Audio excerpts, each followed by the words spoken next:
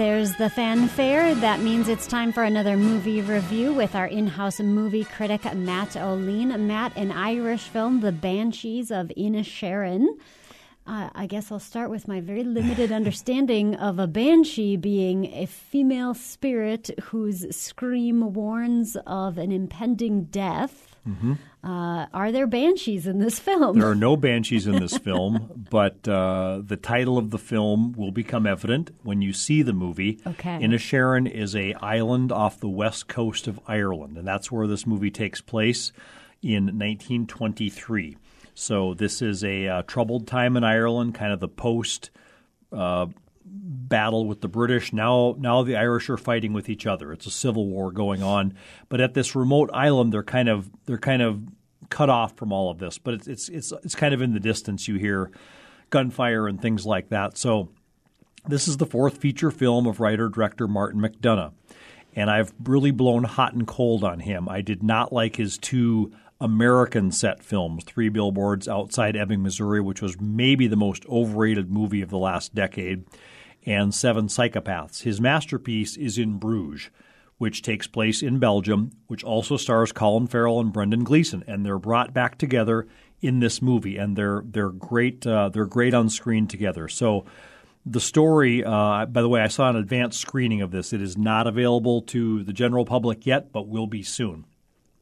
The story centers around, if you've seen the trailer, two men who live in this village. I would say they lead lives of quiet desperation. I'm not sure whoever penned that line way back when, but you get the sense in this Irish village of boring, dull, desperate lives. They all go to the pub at night. That's kind of the big party. And these two people are friends. And then suddenly, one day, the Brendan Gleeson character, Colm, tells Padraig, who's played by Colin Farrell, he doesn't like him anymore. He doesn't want to be his friend anymore. There's no reason. We kind of get reasons throughout, but he just doesn't want to be his friend anymore. And, of course, Colin Farrell is bewildered by this, upset by this.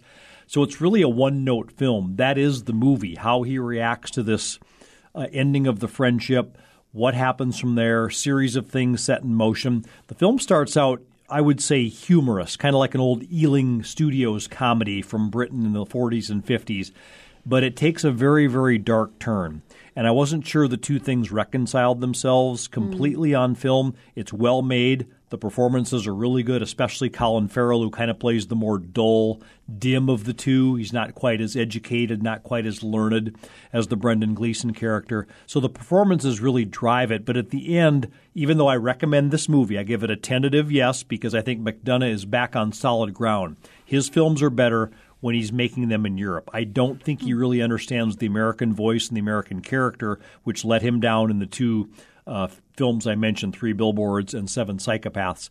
This is much more his style. It's a great portrait of a small Irish village. You watch this film and you kind of realize why so many people left Ireland. There was just no future there, no economic future. They emigrated to the U.S., Canada, Australia, Great Britain, wherever. You get the sense of that. You also get the sense of, as I said, these lives of quiet desperation. Kerry Condon plays Farrell's sister in the movie, who he lives with, and she's really good in a supporting role, and you really feel her sense of a life that's passed her by, things that have just not happened for her in her life. And so I think as a portrait of a small Irish village, people kind of in these quiet, kind of dull, boring lives, it really succeeds. But I'm not sure it succeeds as comedy or dark comedy either, one of the two. How much does it explore just the concept of male friendship? Yeah, so that's the main part of this movie is really male friendship, the loneliness of some of these men on this island.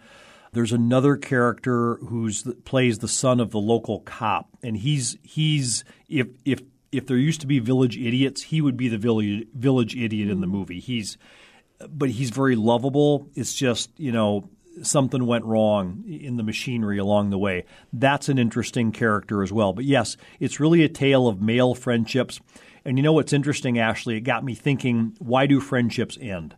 We've all had friendships that just kind of end. Mm-hmm. Usually it's distance or it's just kind of people grow apart. But sometimes, and this has happened a couple times in my life, where I've had to actually remove toxic people from my life.